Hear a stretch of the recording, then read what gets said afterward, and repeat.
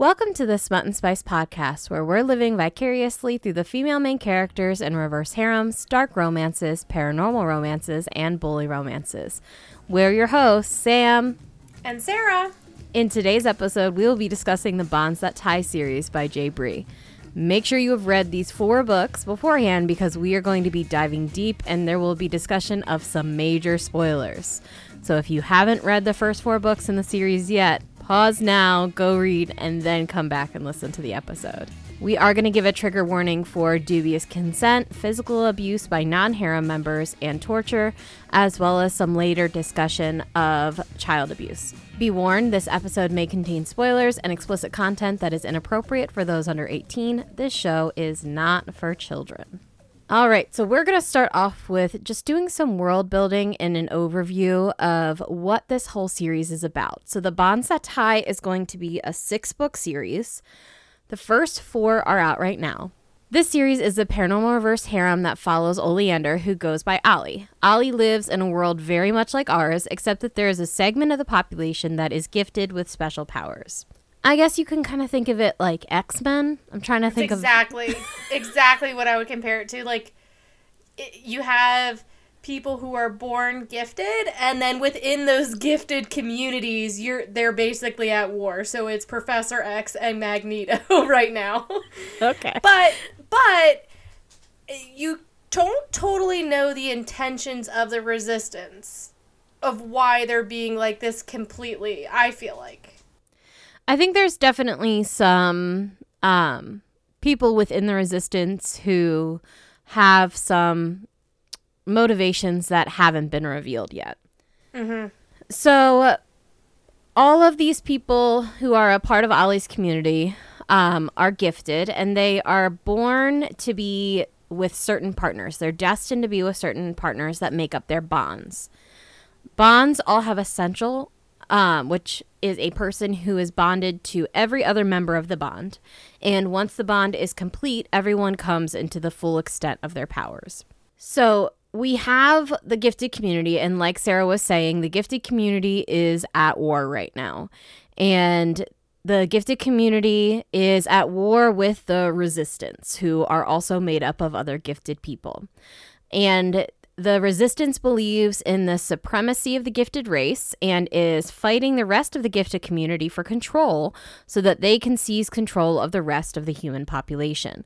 That is their stated mission. Whether or not everyone who's a member of the Resistance is fighting for that same cause is up for debate. The Resistance is terrorizing the gifted community and consistently kidnapping, killing, and attacking gifted communities around the world. So that's kind of where we start off with that. We have to build up that information throughout the series. It's not really, there's not an info dump at the start of this series. This is all kind of things you have to pick up along the way. Our first book is called Broken Bonds, and Broken Bonds is really our introduction to this world and the dynamics between Ollie and her bond group.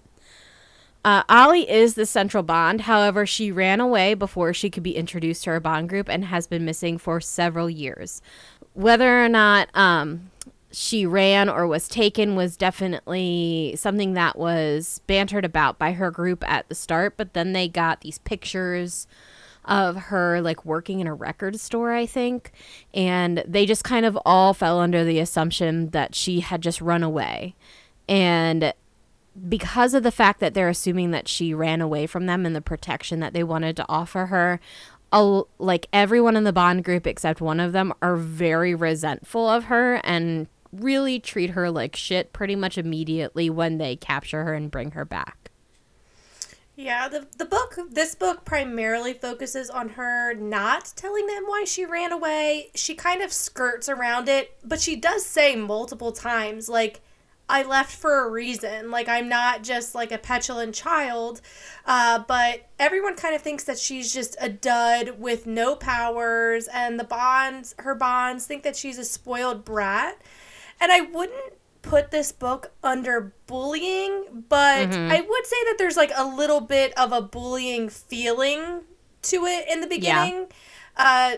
Nothing like Hannaford Prep by Jay Bree. Nothing like that. Like, it's not full-fledged bullying, but they go out of their way to make her feel uncomfortable. They go out of their way to make her feel bad. So that type of light bullying.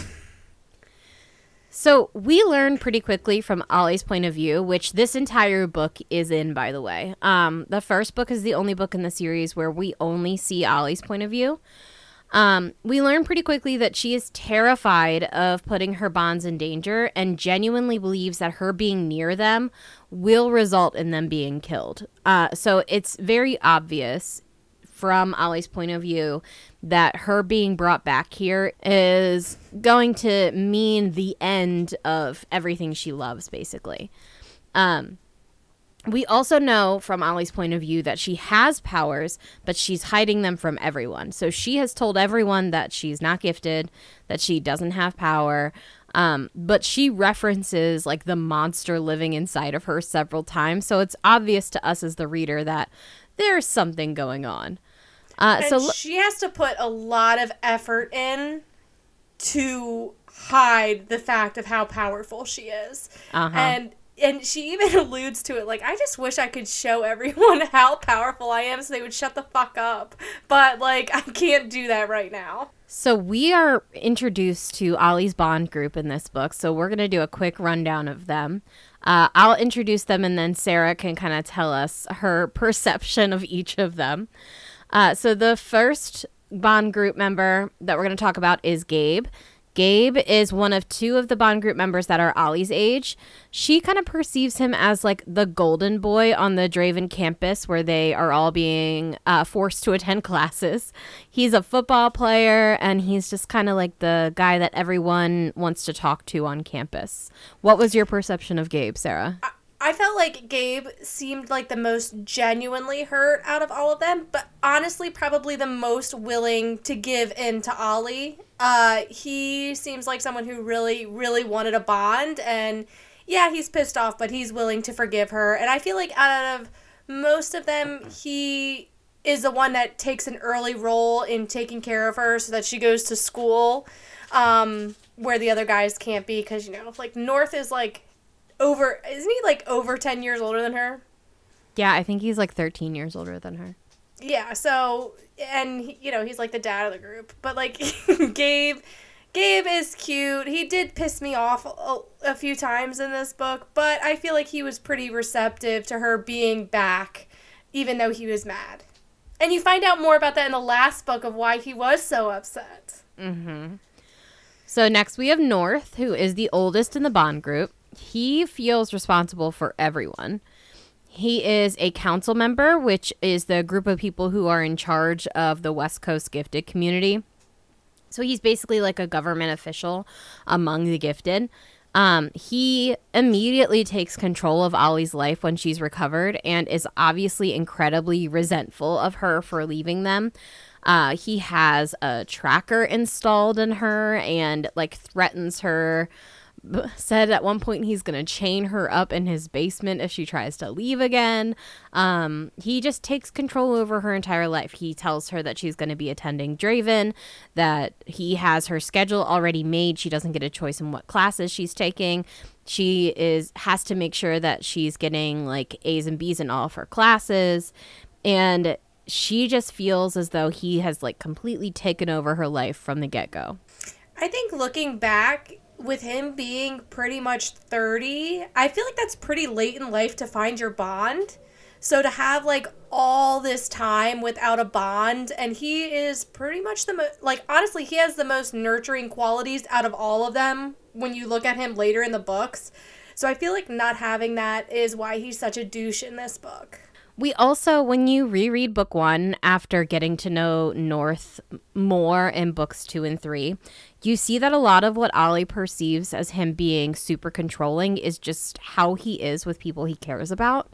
So, like, she sees it as he hates me, he doesn't trust me, he just wants to control every part of me, he wants to use me for, like, the power boost he'll get when he bonds with me. When in reality, North is like, I can only protect you by knowing where you are at all times. So I think a lot of it also is Ollie's perception of his actions is different from how he means for them to come across. Yeah, I can definitely see that. All right, and next we have Knox. Knox is North's brother, younger brother by a few years. He is the most damaged Bond member, and he just has a very visceral hate for Ollie. He calls her poison and constantly tries to upset her by bringing other girls around her whenever possible. He is also a professor at Draven and teaches Ollie and Gabe. At one point, he starts purposefully failing Ollie so that North has to take over grading all of her assignments. He is just truly a petty bitch at heart, but then on top of that, it's just very obvious that Knox's issues are much deeper than him being resentful of Ollie for leaving. There's a lot going on there that we still don't know the extent of. Yeah, I feel like Knox would still be the same even if Ollie never ran away. He would have not been receptive to a bond ever. And we still don't know why. We can make guesses, but he is just overall a dick to her. And honestly, he's not nice to anyone else, really, either. So No. It's just kind of overall his personality, but he's just like especially extra mean to Ollie. Next up, we have Griffin. Griffin is Knox's age. He is a tactical team leader. The TAC teams are responsible for keeping the gifted community safe. You can kind of view them as like they're highly trained military operatives. It is Griffin's team that recovers Ollie. He keeps his distance from Ollie for the majority of book 1 until she gets her period. Ollie gets her period on the way back from a dinner that she had to attend with North. And North refuses to like get her anything to help her feel better because he just thinks that she's lying.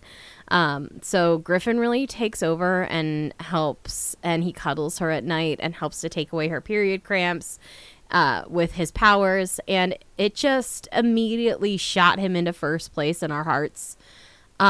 He's still pretty standoffish and unsure of Ollie's intentions, but just the way that he immediately stepped in and like acted as her safe place when she was feeling vulnerable just made me love him so much.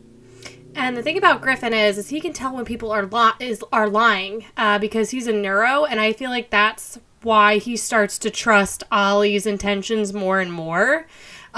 Even though she does lie, sometimes he can tell when she's lying and when she's not. So when she says things like, I left because I thought I was protecting you, and it's a truth, it makes it easier for him to trust her. And when she's just like smelling his stuff, you know how I feel about smelling stuff.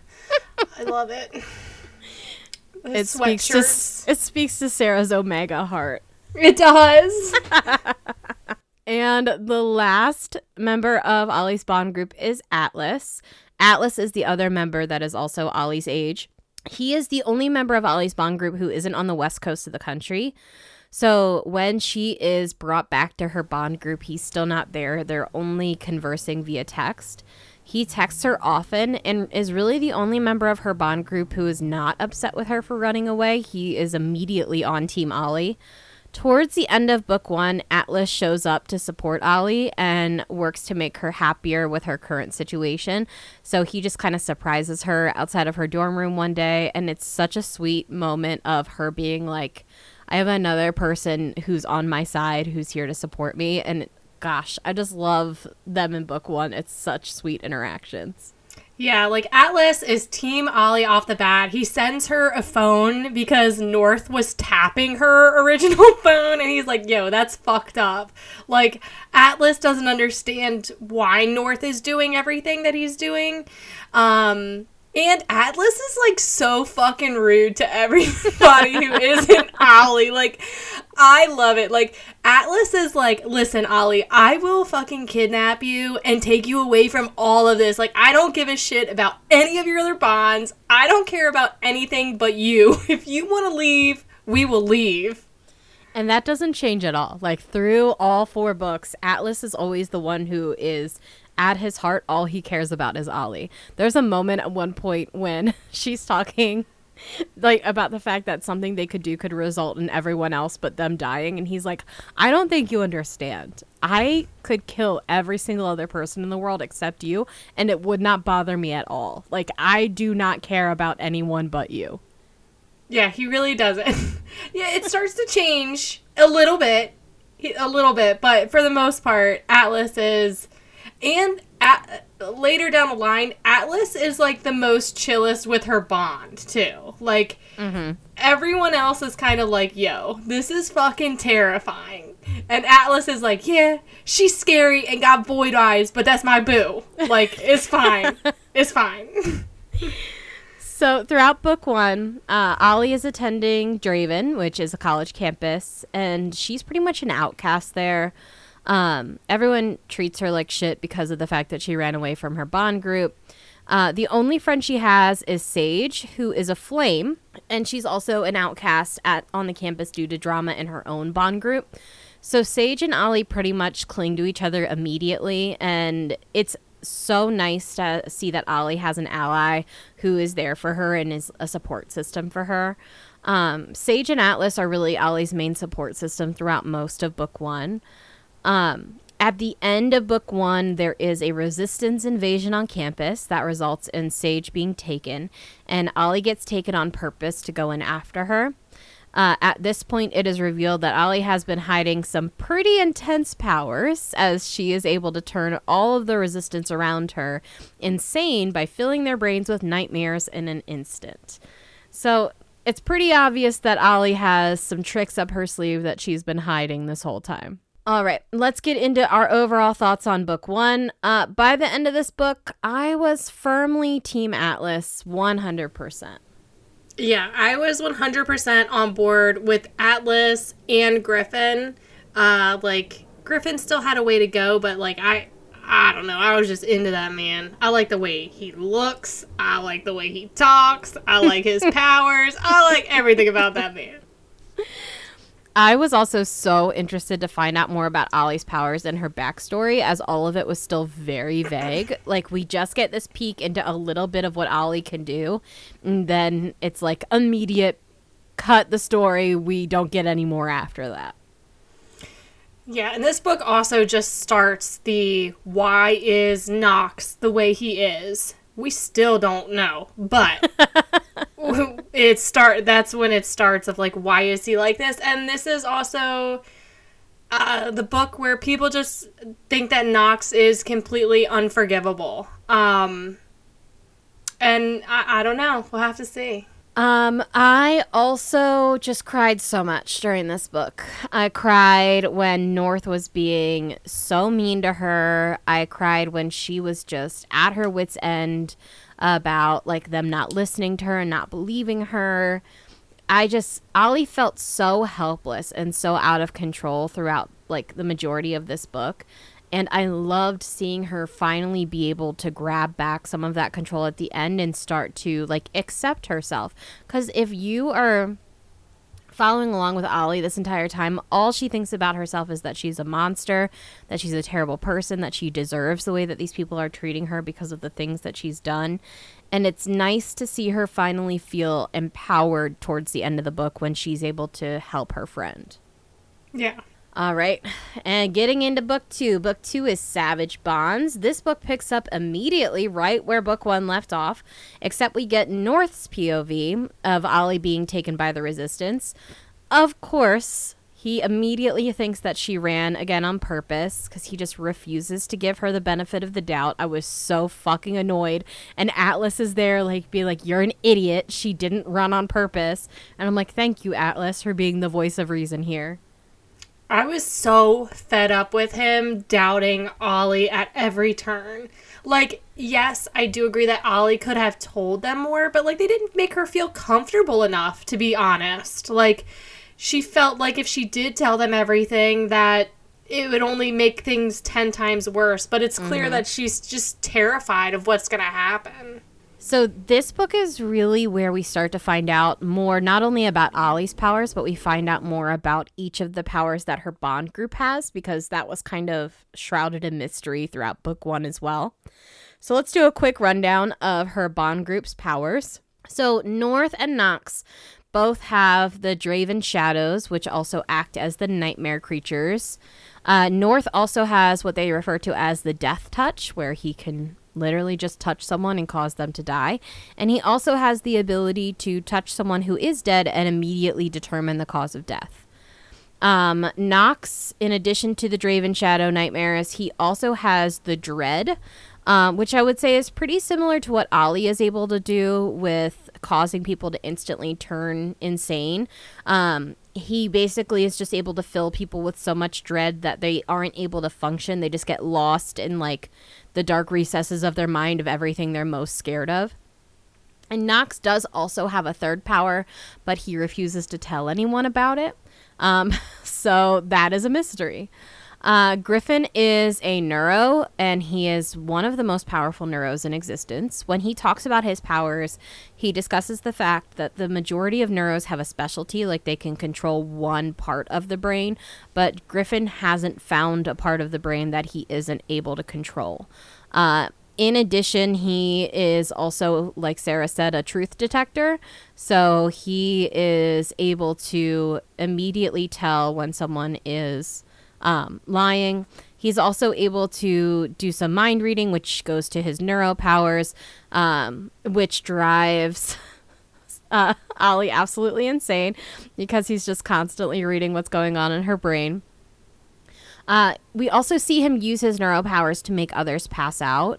And just to, in general, control the way others are acting, which was very interesting to see.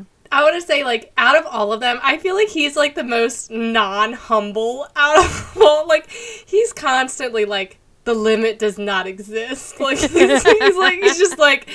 like, I haven't found anything I haven't been able to do yet. Like, he has these, like, soft brags about his abilities.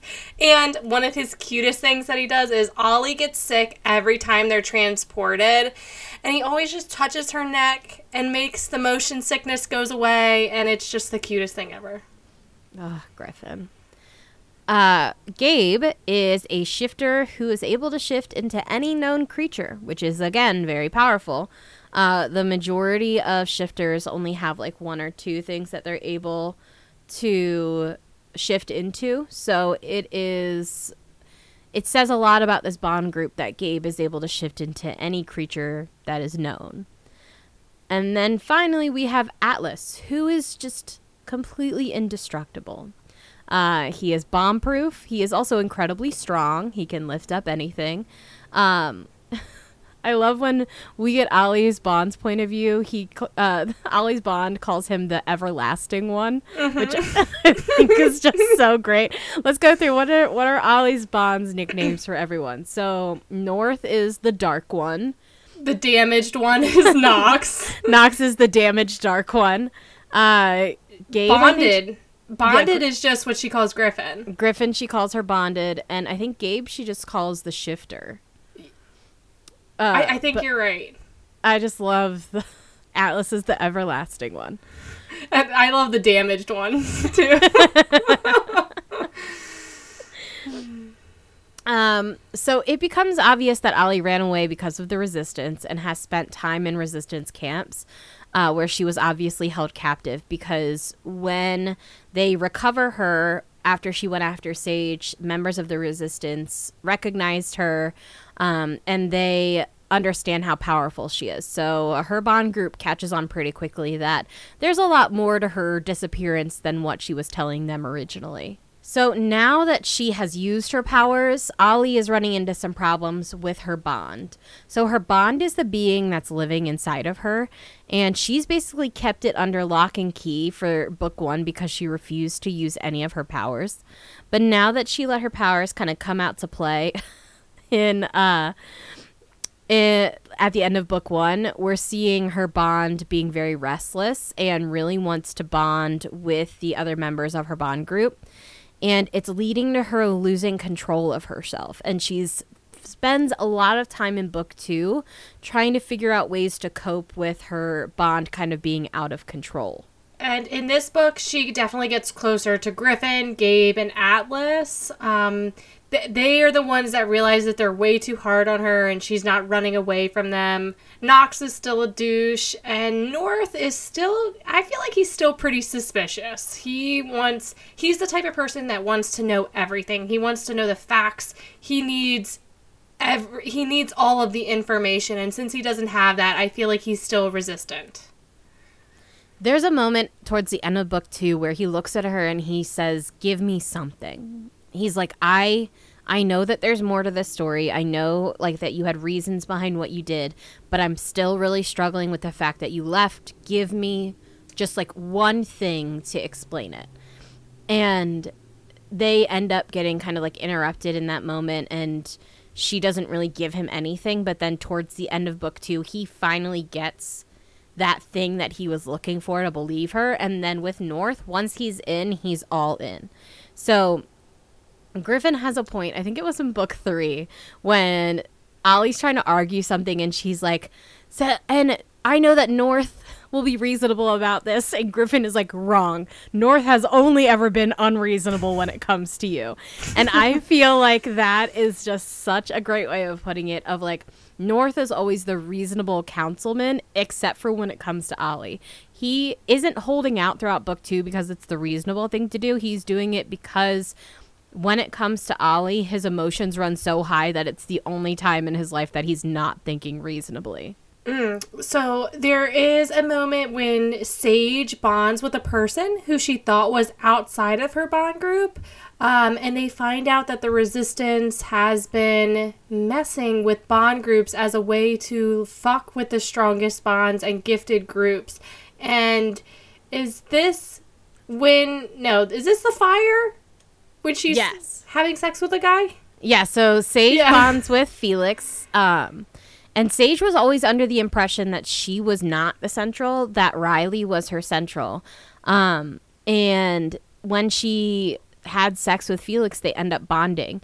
And then she ends up nesting because Felix is a healer and he gets called to do something, and because he's leaving right after they bonded, her bond flips shit and ends up lighting the whole building on fire.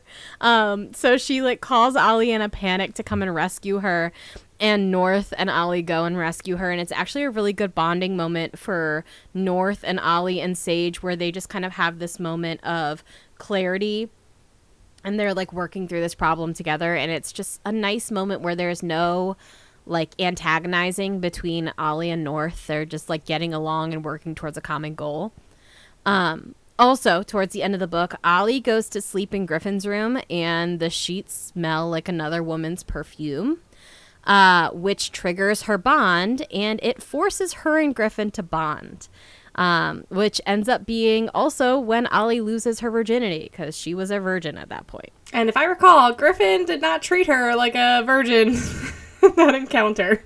No, he didn't. So like they come to after their bonds had taken over, and like there's blood all over the street, all over the sheets, and North comes like barging into the room and is like, "What the fuck did you do?" And basically it's like they're all trying to figure out exactly what happened that triggered it. And it's also another moment where you get to see that like North genuinely cares about her. Like he is like, "Tell me what you need. How can I help you in this situation?" And Griffin is just so thrown off. Like, poor Griffin is just sent for a loop. He's like, "I didn't do anything. I definitely didn't fuck anyone in here. I don't know what happened." It was just a terrible situation for them both, and I was so mad at Gracie, who is the woman who left her perfume all over Griffin's sheets on purpose, because it was like, you led to a situation where they didn't have any say, and it was just awful. I felt terrible for them. And this kind of makes you realize like why he cares so much about Knox and her in book 4. Yes, definitely. Because after experiencing that, it became really important for Griffin that Ollie always gets a say when she bonds with someone, because he just felt awful that that say was taken away from her. And I think now is the time where I say that my brain wants to pronounce this man's name as Gryphon. And I'm like, every time I'm like, no brain, his name is Griffin. No brain. I know when we read these letters together, We think it's Gryphon. But it's Griffin. There's also a really great moment when they were rescuing Sage and they were on their way back.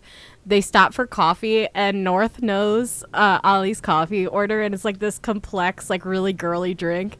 And Sage is like side-eyeing North for it. And Ollie's like, North is very secure in his masculinity. And it's like such a nice, like light moment that North just lets them like giggle at his expense after like they just went through a really stressful situation. And it's like those little moments really make you start warming up to North pretty quickly. All right. At the end of book 2, Ollie is working and the Resistance attacks her place of work, taking Griffin's sister captive. She convinces Kieran to take her to the camp to go after her and is willingly taken captive by the Resistance in order to rescue Griffin's sister. The big plot twist at the end of this book is that Atlas's dad is at the Resistance camp when she gets there. And it was like, holy shit, has Atlas been a member of the Resistance this whole time? Like, what's going on? Why is his dad there? And it just left me so concerned about what was going to happen next. Yeah, I was on a cruise when I read this, and I, like, texted Sam, and I was, like, in the middle of the Bahamas, and I was like, I swear to God, if Atlas is evil, I'm gonna perish. She is, like, the sweetest one. If he, like, the way it leaves it, like, you could genuinely believe that Atlas is not a good guy, because, like, he was so sweet and so into it. You're like, oh my God, was this all fake? Like, has he been faking this? And then we had to wait for the next book. So thanks, Jay Bree, because you caused some heart attacks there. All right. So overall thoughts on book 2. Kieran, who is Griffin's second in command on the TAC team, really becomes an important side character throughout this book. His sass and his friendship with Griffin make me like him so much. In book 1, he was really an asshole to Ollie, like truly just so mean to her. And then in book 2, after she gets back from the Resistance camps the first time, you start to see him really come out of his shell more with Ollie because he sees that Ollie wasn't a spoiled brat. She didn't run away on purpose. And he starts to come around to her, and we get to see more of his personality and more of how like him and Griffin get along. And it made me like him so much. Yes, I like Kieran too. In this book, we also, North and Nox's uncle is killed by the Resistance. And that really sends everyone in the Bond group into a tailspin, including Ollie, who kind of takes some time to try to work through her feelings on the death of her own parents, because Ollie's parents died and then she was immediately taken captive by the Resistance. So she has had zero processing time at any point in her life to work through the fact that her parents all died in front of her. And she takes a moment one of the mornings when they're like working out, and she's just like lying on the mats crying. And it's so sad to like think about the fact that throughout her life, she's just been dealt challenge after challenge. Like, she has not had a break. And this is also the book where we start to get BFFs, Gabe and Atlas. And it, like, slowly through the next books, it progresses, and we just love them so much. Especially because, like, they're kind of almost frenemies to start off with. Like, I just feel like they jerk each other around a lot. Like, hey, you fucking suck. No, you suck. But we're best friends. And Atlas, I feel like Atlas is our kindred spirit because he loves to bitch about things, and so do me and Sam. We love to bitch about things. Yes, we do.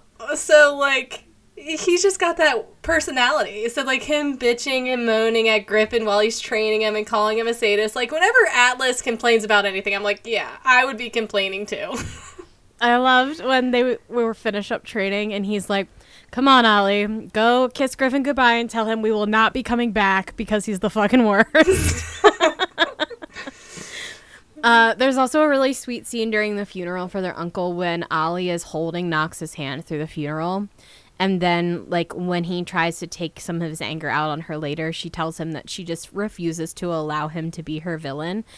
And I loved those scenes for, like, her just being like, I'm going to be here to support you even if you continue to be an asshole to me. We also, speaking of Nox, we also get this beautiful scene where she's sleeping in Nox's room and she wakes up to find him asleep on the couch and they're all surrounded by his nightmare creatures, just like sleeping around them. And it just sounded like a beautiful dream. Like, I love the picture that J. Bree paints there with her words. Like, I could picture it so clearly in my mind. I love the nightmare creatures so much. I love when Ollie is like, they are her puppies and they're her babies and scratches them behind the ears. And meanwhile, everyone else is like, holy shit, she just touched it. Like, that thing eats people alive. And she's like, and I know that Brutus is not a wiener dog, but I picture him as a wiener dog behind her ear every time. And I can't stop. I'm just like, it's just this little cute little wiener dog. Because she's like, Brutus is adorable, even though Brutus is like this like snarling dog with sharp teeth. But I'm like, no, to Ollie it's a cute little wiener dog. And they just love Ollie. All of the nightmares love Ollie. Nox is so much more in charge of his shadows than North is. But I love, like, Nox, the man, does not care for Ollie, but his bond loves Ollie so much, and it's a very big deal that he gave her Brutus, and Brutus is always there, so Nox always knows what's going on. Yeah. We also get to see North kind of start to realize that something is going on with his bond and with Ollie, because he gives Ollie one of his creatures, who she names August. And usually that creature, again, is like feral. He has no control over them. They've bitten him before. And you start to see that maybe Ollie can really work to help heal some of the things going on within her bond group. I do picture August as like a Doberman, but like Brutus is a wiener dog in my head. I don't know why. We also see at the beginning of this that Ollie healed her whole bond group, including of like old injuries. And Nox is really upset about it because she healed his fingers that had been broken previously and like healed crooked. And it just makes me wonder about like what happened to his fingers. Why was he so attached to that injury?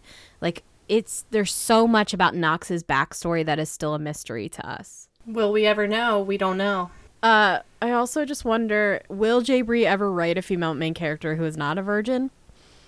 Who knows? I mean, it makes sense in both of the books as to why she is a virgin, but it cracks me up that, like, both of her major series, all of the female main characters in her major series have been virgins. Yeah, this one, it definitely makes sense, because, like, I can understand, like, if you are fated to somebody, like, I can understand not wanting to be with anybody else when you know that you're going to bond with that person and never have feelings for anybody else. Like, why bother? But at the same time, kind of a hoe, so I would bother. All right. The third book in the series is Blood Bonds. This book and the next book both have a lot more of the guy's point of view intertwined, which I loved. The previous two books only had one chapter from the guy's point of view and everything else was from Ollie, so I love seeing more from the guy's perspective in these next two books. The first part of this book takes place with Ollie being tortured for information in the resistance camp and the guys desperately trying to get information to rescue her. The guys also find out a lot of information that Atlas has been hiding about her that he found out because the rest of his family is heavily involved in the resistance. So we find out pretty quickly that Atlas himself is not a spy for the Resistance, but that his whole family are in the Resistance and that Atlas was raised in that environment, and that he really only left when he found out that they had been torturing Ollie for years. They also find out about Ollie's ultimate power, which is that Ollie is a soul render, meaning that she has the ability to rip people's souls out of their bodies. And they also read her whole file and watch videos of how she was tortured by Silas Davies in the resistance camps. So the beginning of Blood Bonds is a lot of us getting information on Ollie's backstory that has been hidden up to this point. So we get a lot of information. So while the guys are gathering information about Ollie, she is desperately trying to make sure that she's able to protect Griffin's sister, who is also not giving any information away about her bonds. And Griffin's sister is not in a good position at these resistant camps. So she actually gives her Brutus, which, of course, Knox is like, oh, I don't know why she did that, but Brutus winds up saving his sister from a not great end. And this just goes to prove to her bonds of what a good person Ollie really is, that she would give up that line of defense to someone else to make sure that they are safe. And she does it without a second thought. Like, it never even pops into her brain that she might want to keep Brutus to protect herself. She just immediately is like, I know what it's like for women in these camps. I need to protect Kyrie before something happens to her. And Brutus was not happy about it either. And she needed to be like, listen, puppy, you're going to go to her and you're going to protect her and then we'll be together soon. Don't you worry. He loves living in her hair. So throughout all of this, it is just obvious that Ollie has always done everything in her power to protect all of those around her at all costs, no matter what it means for her and the pain that she may go through. And above all else, all this proves to me is that none of these boys deserve her ever. No one deserves Ollie. She is perfect. Mm-hmm. I feel like J. Bree is really good at writing that. Like, the female main character is superior to everyone else, and, like, no one deserves them. I felt the exact same way about Lips and Hannaford Prep. Like, yeah, the amount of, like, self-sacrifice that happens from the female main characters just makes you be on their side 100% no matter what. So we really get an introduction to Silas Davies in this book, who is the leader of the resistance. And I have in my notes here, supposedly, because there are some clues that could lead us to believe that Silas is not the leader that he thinks he is and might just be like a puppet for some people higher up in the resistance. He's also a sadist who enjoys torturing people. He's an incredibly powerful neuro who is able to control those around him. And he was the one who was responsible for Ollie's previous imprisonment for 2 years in the resistance camps. And he has tortured her relentlessly over those 2 years before she escaped, and is getting a lot of enjoyment out of being able to torture her again. So Ollie is eventually rescued from the resistance camp when Kieran activates her bond. Kieran ends up having to snap his own ankle in order to get out of the handcuffs that he was in, basically. And then he crawls over to her while she's been drugged and, like, talks to her bond directly and tells her bond to take out the incredibly powerful shield that was keeping them in the camp. So Ollie takes out the shield. Kieran is able to transport back to Draven Manor. He, like, lands on in my brain, I don't know if this is what actually happened, but in my brain, I pictured him landing in the middle of the dining room table, like laying down in the middle of their dinner. Yeah, I don't think that's what I pictured, but, like, I can see where you got that from. And he's just like, and obviously Griffin immediately goes over to him and is like, where the fuck is Ollie? Why are you back here and Ollie's not? And poor Kieran is like, has a smashed leg. He's got like blood loss. Like, he's like in bad shape. He's in terrible shape. He's literally about to go into organ failure from, like, infection. And he's like, I couldn't bring her. But if you get me a healer, I'll be able to go back. So they're able to get back to the camp, and when they get back there, they find that Ollie's bond has just fully in power, and she has taken out every single resistance member in the camp and is just, like, torturing some people for fun in one of the side tents when they get there. God, she's, like, the only person I like more than Ollie is Ollie's bond, because Ollie's bond is, like, what we all aspire to have confidence-wise. She's just, like, the bond is just, you know, I don't think the bonds are ever gendered. That's true, they aren't. But, I don't know, she's strong. We're going to call it a she because she just seems so powerful, and it's in Ollie's body, but specifically the bonds are never gendered. But it is just so fucking funny and so scary. Like, they're just like, I just want to eat souls, get fucked, and get the hell out of this resistance camp. Her bond, it's so funny seeing Griffin's reaction to, like, the thoughts that her bond has. Griffin is the most scared of the bond, for sure. He's like, why does the bond talk like that? That's, like, the most, like, he doesn't like it. The bond is like, okay, I could kill everyone here. I'm a god. No one is as powerful as I am. And he's like, what the fuck? Meanwhile, Atlas is like, yes, boo, you are strong. You are a queen. Eat that soul. Let's get out of here. So they finally get her out of the resistance camp. They got to get her leg healed up where she was being tortured. But once Ollie is back and safe with her bond, she sees that North has basically done a 180 in his treatment and perception of her after finding out her backstory. So, like, that was all North needed. North needed to understand why she ran, and once he understood, he was like, okay, I'm all in. Like, he, from that point on, is like, I don't deserve you. You are everything I've ever wanted. I am 100% devoted to you, and I will do anything you need for me at any time. So her and North bond pretty quickly after she returns, and we also get our first glimpse of North's bond interacting with her. He gives away a pretty big plot point in their first interaction, which is the fact that bonds are not able to hurt each other or kill each other. And North firmly believes that his father killed his bond. That's why he believes his bond is so dangerous. But it really opens up a lot of theories of what exactly was going on with North's parents and that bond group, because obviously everything was not right there. Mm-hmm. We also get the bonding scene between her and North, where North uses his shadows during sex, which was very hot. Yes, North? Yes. Yes, it was. I dig North's bond. Like, whew, North's bond can get it. He's rough. He is rough. We also get a scene of North and Griffin sharing her, which was also excellent. Just all around, the smut in book 3 was very good.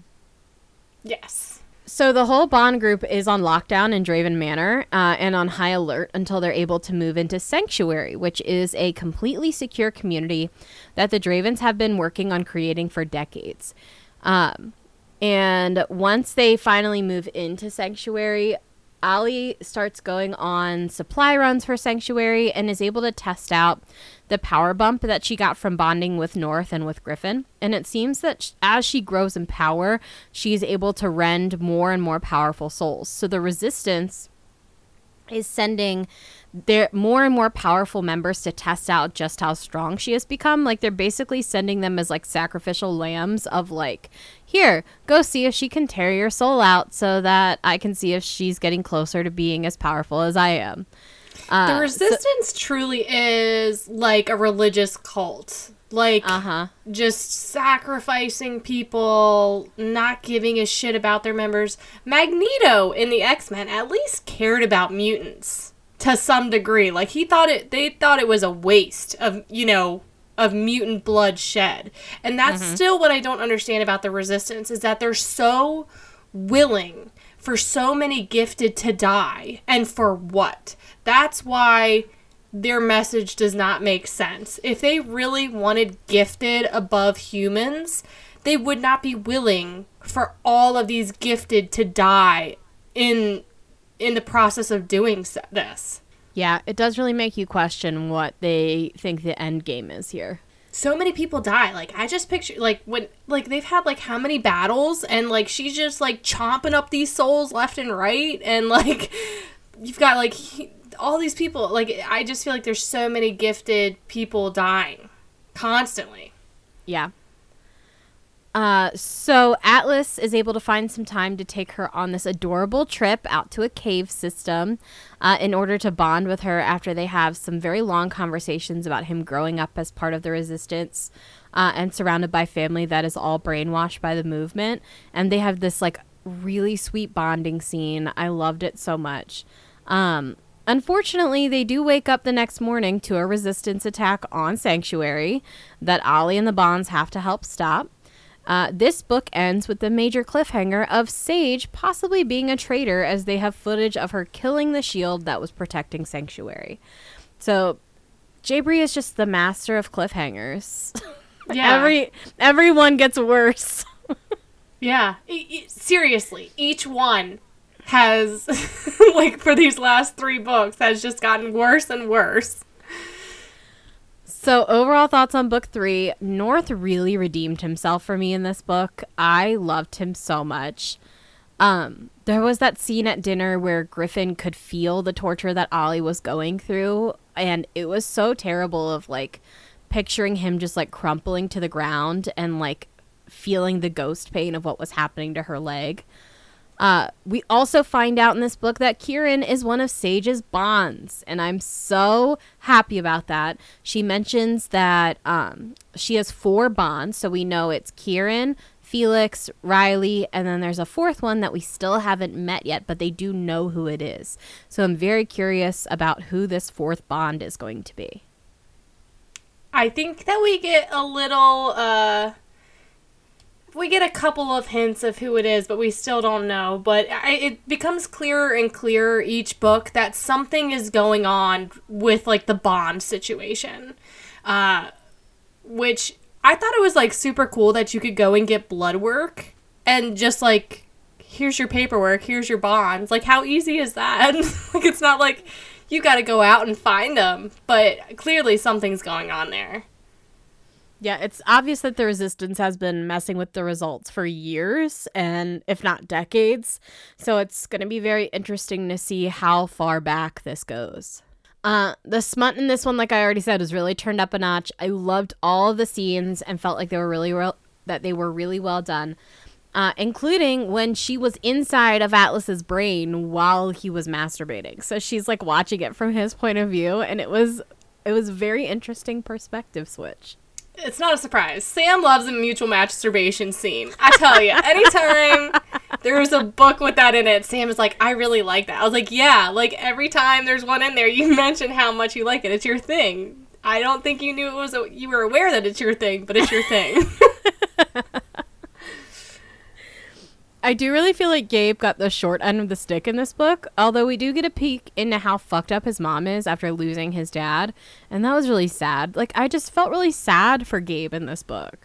Yeah, he was really put on the back burner. Like, he didn't really get any progression really with Ollie, except wasn't this the one where they were both shirtless and he was holding her for a little while? That was sweet. Gabe is still Team Ollie, but, like, I'll tell you what, out of all of them, Gabe is the most patient. He's willing to wait his turn. He's like the sweetest out of all of them, for sure. Like, Atlas is sweet to Ollie, but he's like a bitch to everybody else. But, like, Gabe is nice to everyone. Like, everyone loves Gabe. It's, like, impossible not to like Gabe.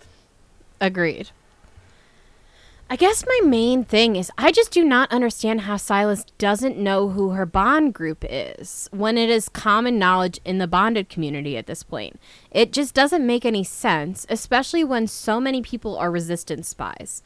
Like, unless the rest of the resistance is hiding this information from him as well, I don't understand why he still doesn't know. Yeah, and, like, with Atlas's dad being a part of the resistance, he knows all of the information.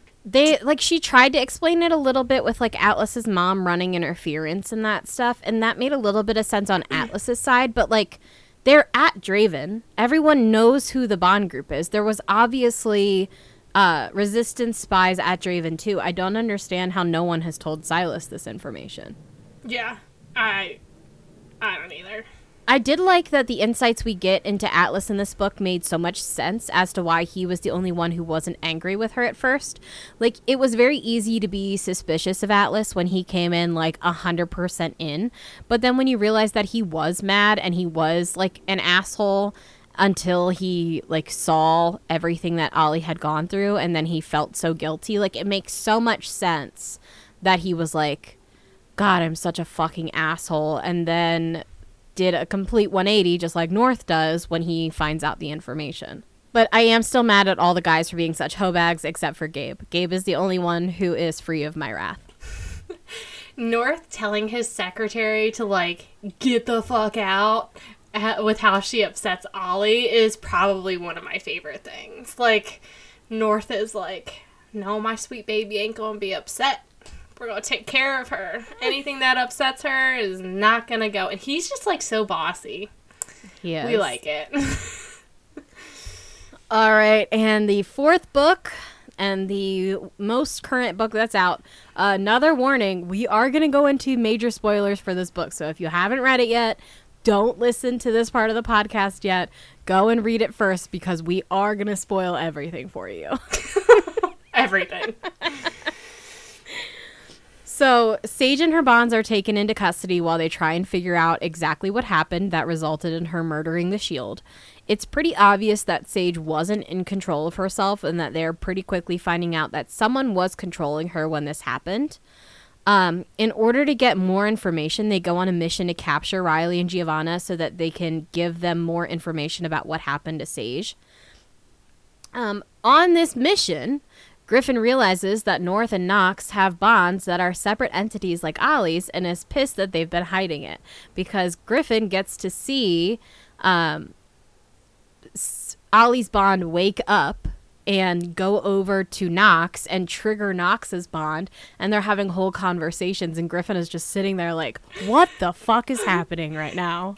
Can you just imagine Griffin's face in this tiny ass tent with, like, someone you have known your whole life and your bond with voided eyes talking about, like, how they are going to fuck to skirt their way around everything? Like, Griffin must have just been, like, losing it. Just, like, holy shit. And it all starts to come together why Ollie is so fucking tired all the time. It's because her bond is waking her up in the middle of the night to talk with the other bonds, which we had seen before, and I loved that scene in the previous book, where Ollie's bond comes and she's like, can I please see him? Like, I miss him. And Knox, like, relentless, like, he doesn't want to, but, like, lets his bond come to the forefront. I absolutely love that scene, and I just... J. Bree, please, I want to hear what these bonds are talking about. Please. You keep taking it away from me, but I want to hear these bond conversations. We also... It starts to become really clear that these bonds that live inside North and Knox and Ollie are very old. And Knox finds out that they're being reincarnated and that they basically are gods.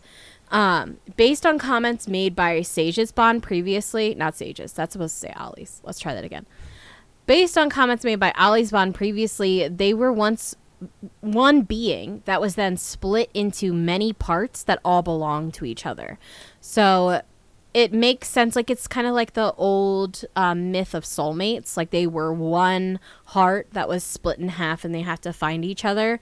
So it makes sense that all of these bonds were one being that was split up so that they have to find each other in each life cycle.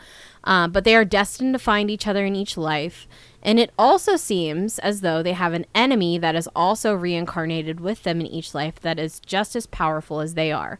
Because of the fact that when Sage killed the Shield, she had void eyes as well. And Ollie's bond makes a comment about the fact that, like, that is someone who's not supposed to be here. So it makes sense to me that every time that these bonds are reincarnated to find each other, they also have, like, an adversary that is reincarnated as well. Sam, I have a question. What's up? Did North and Knox's dad have void eyes? Yes. So, if he had void eyes, then their dad had one of these beings inside of him as well. It would stand to reason that, yes. So, we got to wonder, like, if that person has been, if that god has been reincarnated into somebody else, if their dad... It's just kind of confusing, because if their dad has one of them, then what's that relationship to their bonds, right? Like, you know what I'm saying? I do. I do wonder if, like, there are several different generations of them. Because they said it's like the Draven curse. So, like, is there always a Draven who's a part of this bond? Is it all, like, it does lead to a lot of further questions about the way this works. Yeah. So, throughout this book, they go on mission after mission to gather intel about their bonds and to try and take out Resistance wastelands. Gabe and Ollie do find time to finally bond. Basically, Gabe is building their house for them in Sanctuary, and he finishes Ollie's room, and he brings her to her room, and that's where they bond, and it's so sweet. It's like the sweetest scene ever. And that's also where you find out that Gabe has been waiting for her, that he hasn't had sex with anyone else. He's her only bond member that waited for her, and I love it so much. My heart was freaking out when Gabe said, I know I texted you right away after I read it. I was like, oh my God.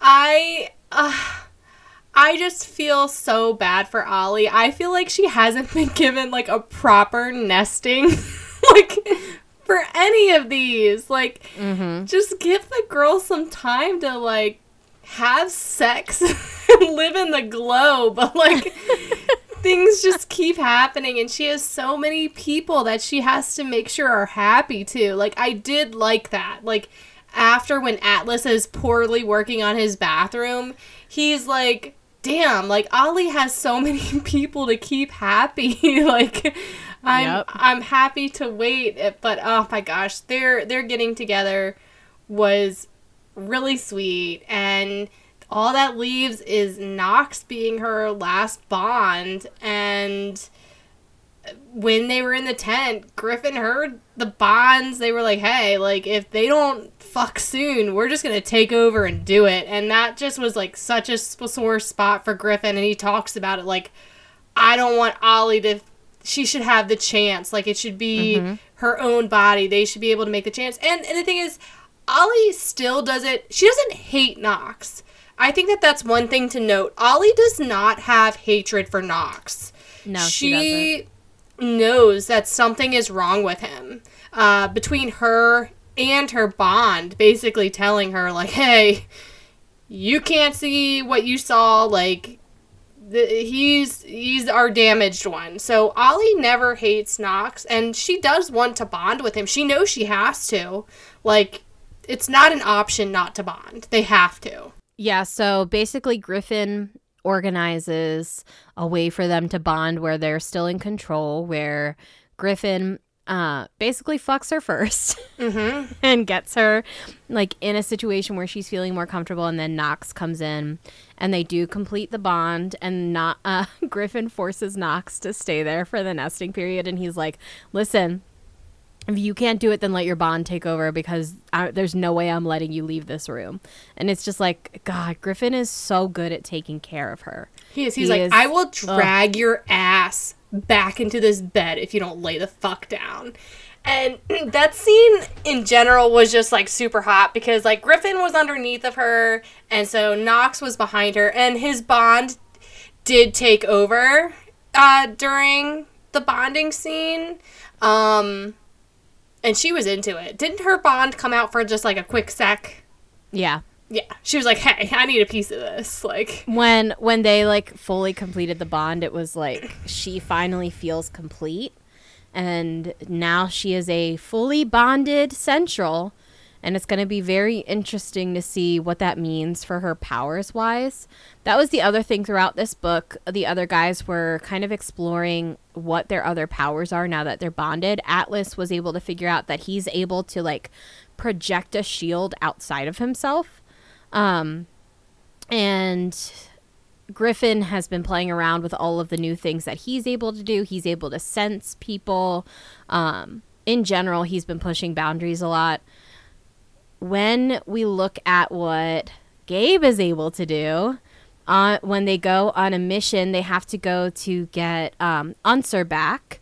And Unser is like a human bomb, basically, and he was kidnapped by the Resistance. So at first, it was just Griffin, North, and Nox go, but then Ollie feels that Griffin is injured, so she goes in after them. And Ollie's bond talks directly to Gabe and tells him to think bigger when he's shifting. And Griffin transforms into a fucking dragon. And it is so cool. The best part is that his dragon now has like its own thought process, just like the Bonds do. And there's just like this line, and Griffin is just like, I cannot deal with another one of you motherfuckers talking like this. Like, I cannot do it. Like his dragon is like, I want to bring all the strongest souls to my Bond's feet so she can devour them whole. She is so amazingly powerful. I'm a fucking dragon. And Griffin is just like, fucking kill me. Just let me die under this tree. Like, I cannot deal with another one of these. So after that whole battle, they finally have like a group scene. I wanted more from this group scene. It was like basically just the guys running a train on her. Everyone except Nox just kind of like fucks her one after the other. And it was like, I'm glad that she like finally had a moment to like actually have time with all of them. But I'm like, I wanted more. Like I want more sharing involved in the group scene. Yeah, like I felt like the hottest part was like when she was like sucking Atlas's dick. And North was using his shadow, like, and then it was just kind of like a train, like it was, you know, but she was in Bond form, and Gabe was kind of like, I don't know, man, like that's not Ollie, and I forget one of them was like, you either need to nut up or get the fuck out. No, like, she pulled the dragon out of him. Yeah, she was like, oh, if you're not gonna do it, then I'm gonna pull the dragon out. So then the dragon came and fucked her instead. Okay, so then they go on a mission to take out Silas and to rescue Unser. However, Ollie feels that something is very wrong almost immediately when they get to this resistance camp. There's a person in the tent with Silas who she can't sense, and she keeps telling her Bonds not to go and to retreat, and they don't listen to her, and they immediately fall under attack by something that is killing them. She has no idea what it is, but there's something very obviously killing them. So she is taking souls and funneling into energy as much as she can and as quickly as she can, but Nox is refusing the energy and keeps pushing it to North. So this book ends with Nox dying, and his last words to Ollie are, I'll see you in the next life, Bonded. Maybe I can love you right there. And god damn it, if that is just not a dagger in the heart. Fuck me. Like, my jaw dropped when I read that last line. Like, holy fuck. Like, first of all, I don't think he's dead, because I don't think that that'll work. I think he's either going to get resurrected or maybe he'll get reincarnated. I don't know. But, like, this can't be the end. We still have so much shit to figure out. Yeah, I agree. I do feel like this was a good ploy by Jay Bree because so many people were unwilling to forgive Nox for what he did with trying to force her Bond to come out, which a lot of people, I feel like there's a lot of debate on what Nox did. A lot of people are calling it rape. Ollie doesn't call it rape. Atlas hated Nox over this. So it's hard to say what it is, but I know a lot of the fandom hated Nox and was unwilling to forgive Nox from what he did. I said from the beginning when Sarah and I were talking about this that I wouldn't be surprised if she killed Nox in some way. So this wasn't a huge shock to me. I do want to see kind of where she goes from here because we still need so much backstory about Nox. Like, there's so much mystery surrounding him and why he is the way he is. And it's not going to be as satisfying to learn that backstory from someone who's not Nox. So I want to see what they do to kind of bring him back into the story. Yeah. Overall, this book was so action-packed. Like, it was just like battle after battle. There are several times when Ollie mentions that she feels like someone or something is watching them. And I just feel like that is definitely going to come up later. I feel like that is directly related to what exactly the Resistance has that Ollie can't sense. We mentioned this earlier, but Sage had void eyes when she killed the Shield, which leads me to believe that whoever was in control of her was also a god tier Bond like Ollie and the Dravens. Like, someone is on the Resistance side that has the same level of power that Ollie and the Dravens have. Which kind of makes you wonder about Silas even more because I feel like it took a long time for them to figure out that Ollie has the void eyes. So I feel like the Resistance knows something that we don't. Yes, definitely. Like, they wanted her to be bonded. Like, they wanted that. She needed to be bonded. So is there another group that also needed to be bonded, and now that they're both bonded, they can be used for, like, mass destruction? It's a good question. I can't wait to hear more about the Bonds in their previous lives. I want her Bond and North's Bond fucking. Because they've done it in so many lives. I can only imagine what creativity they could come up with. I just want more Bonds talking to each other. I need in on these conversations between the Bonds. Agreed. It was also very clear that Ollie's Bond can sense Bond groups of those close to her, because they come across this girl in the second to last battle, and Ollie's Bond does, like, save her because she's important. And then Ollie's like, why? You have never cared about anyone else before. Why do you care about this girl? And she's like, we saved them all, even the mouthy one. And Ollie's like, wait, Sawyer? So then she calls Sawyer over, and it turns out that this girl is Sawyer Central. So it is becoming obvious that one of Ollie's Bond's powers or abilities is being able to sense Bond groups, which I have a feeling is going to come in handy with how much the Resistance has been fucking around with the Bond groups. Mm-hmm. All right, let's do our ranking of the boys as of the end of book 4. My rankings are North number 1, Griffin number 2, Gabe number 3, Atlas number 4, and Knox number 5. I have North number 1 because of his God, he takes such good care of her. I love his interactions with her when he has her on his lap, when he's attending meetings. Like, they're so cute together. Griffin and North are really vying for that top spot. Like, they're both so lovely. Gabe outranks Atlas purely because of the fact that he didn't fuck around. Like, Gabe gets bumped up because he's not a hoe. And then we have Atlas and Knox. So, for me, I am just a Griffin stan through and through. You could hear it throughout the entire podcast. I love this man. I think he's, like, perfect in the way that he lets her have her own identity, and, like, especially, like, when they're doing tag team stuff, like, he doesn't baby her. He knows that she's the type of woman who needs to do it for herself, and he lets her do that. But then when they're alone, he can be the softiest softie ever. Like, super adorable, and, like, I know the reading her mind gets on her nerves, but I feel like Ollie would be a huge fucking mess if she did not have Griffin there to be like, no, it's not your fault, don't think like that, like, you know, like, he's constantly able to reassure her. Mm-hmm. North, same reasons you said, and he has, like, shadow bondage, like, come on.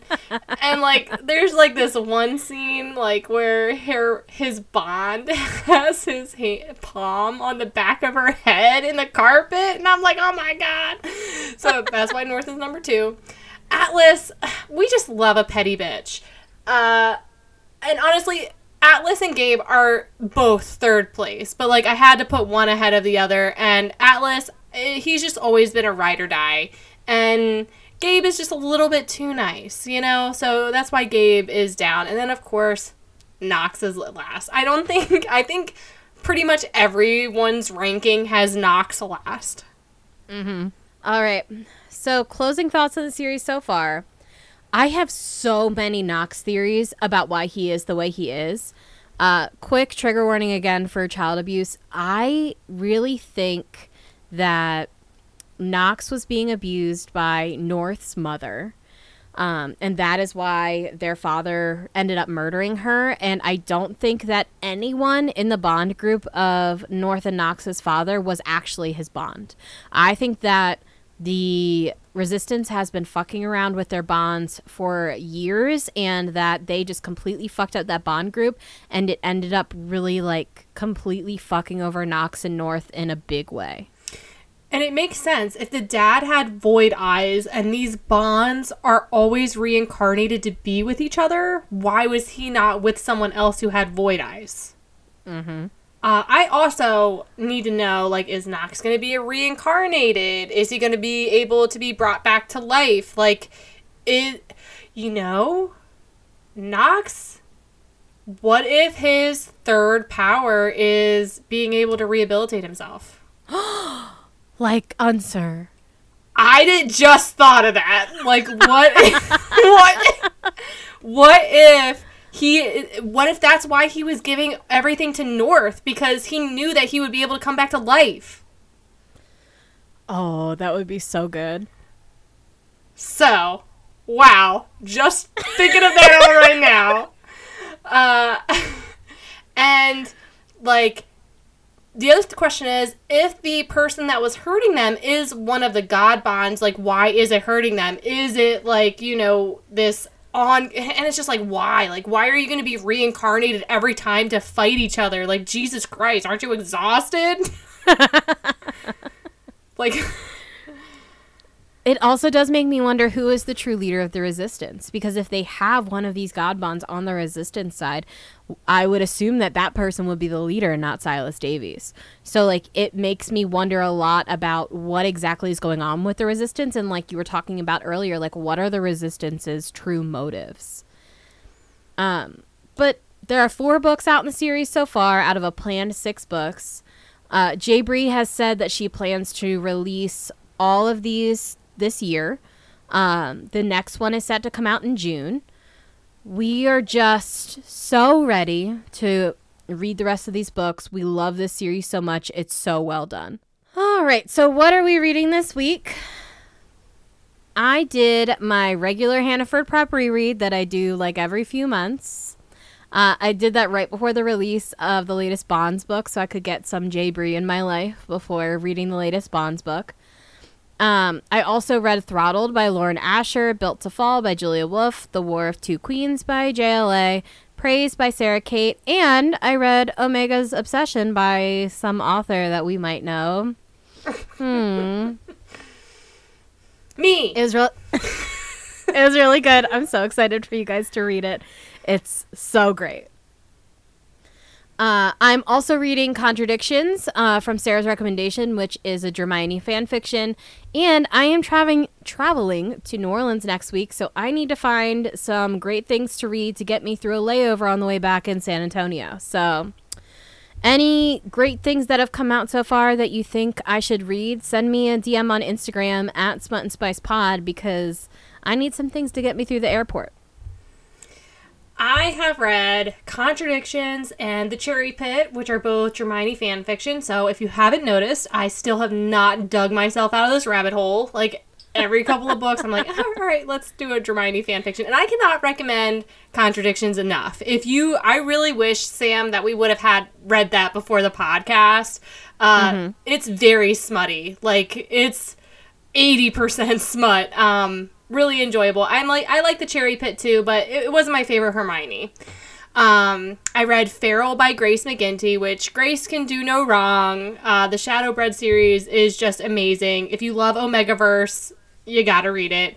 I read Tyrant by Sarah Bailey, Baby for the Boss and Truck Driver by Jessa Kane. The one has a dick that's like an Arizona green tea can.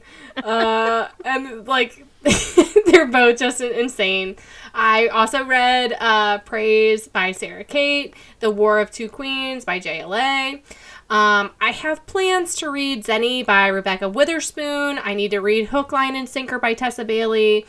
And probably another Hermione because I'm an addict. But right now I am reading, I can't remember the author, but it's the Alien Bride Lottery. It's the second book, and like, I would volunteer as tribute to this lottery. I'm not gonna lie, like, they're all so resistant of it, and I'm like, Earth sucks. Like, they're like 7 feet tall, and it's all, of course, it's about scents too. Like, you scent when someone is your mate, and like Sam said, my Taurus Omega heart, I love scents, I love cozy. Yes, we're here for it. And like Sam said, Omega's Obsession, that's coming out on April 29th. I can't wait to share it with you. You can follow me on any of my social media at Sarah Blue Author. We're so excited for it. Thank you for listening to this week's episode of Smut and Spice. Please subscribe and leave us a review on Apple Podcasts and Spotify. We would love you forever if you did. You can find us on Instagram and TikTok at Smut and Spice Pod. We also now have a Facebook page for the Smut and Spice podcast, so if you're on Facebook, we would love it if you could give us a like there as well. The intro and outro music featured on Smut and Spiced is District 4 by Kevin MacLeod. The link and licensing information can be found in the episode description. Thank you so much for listening.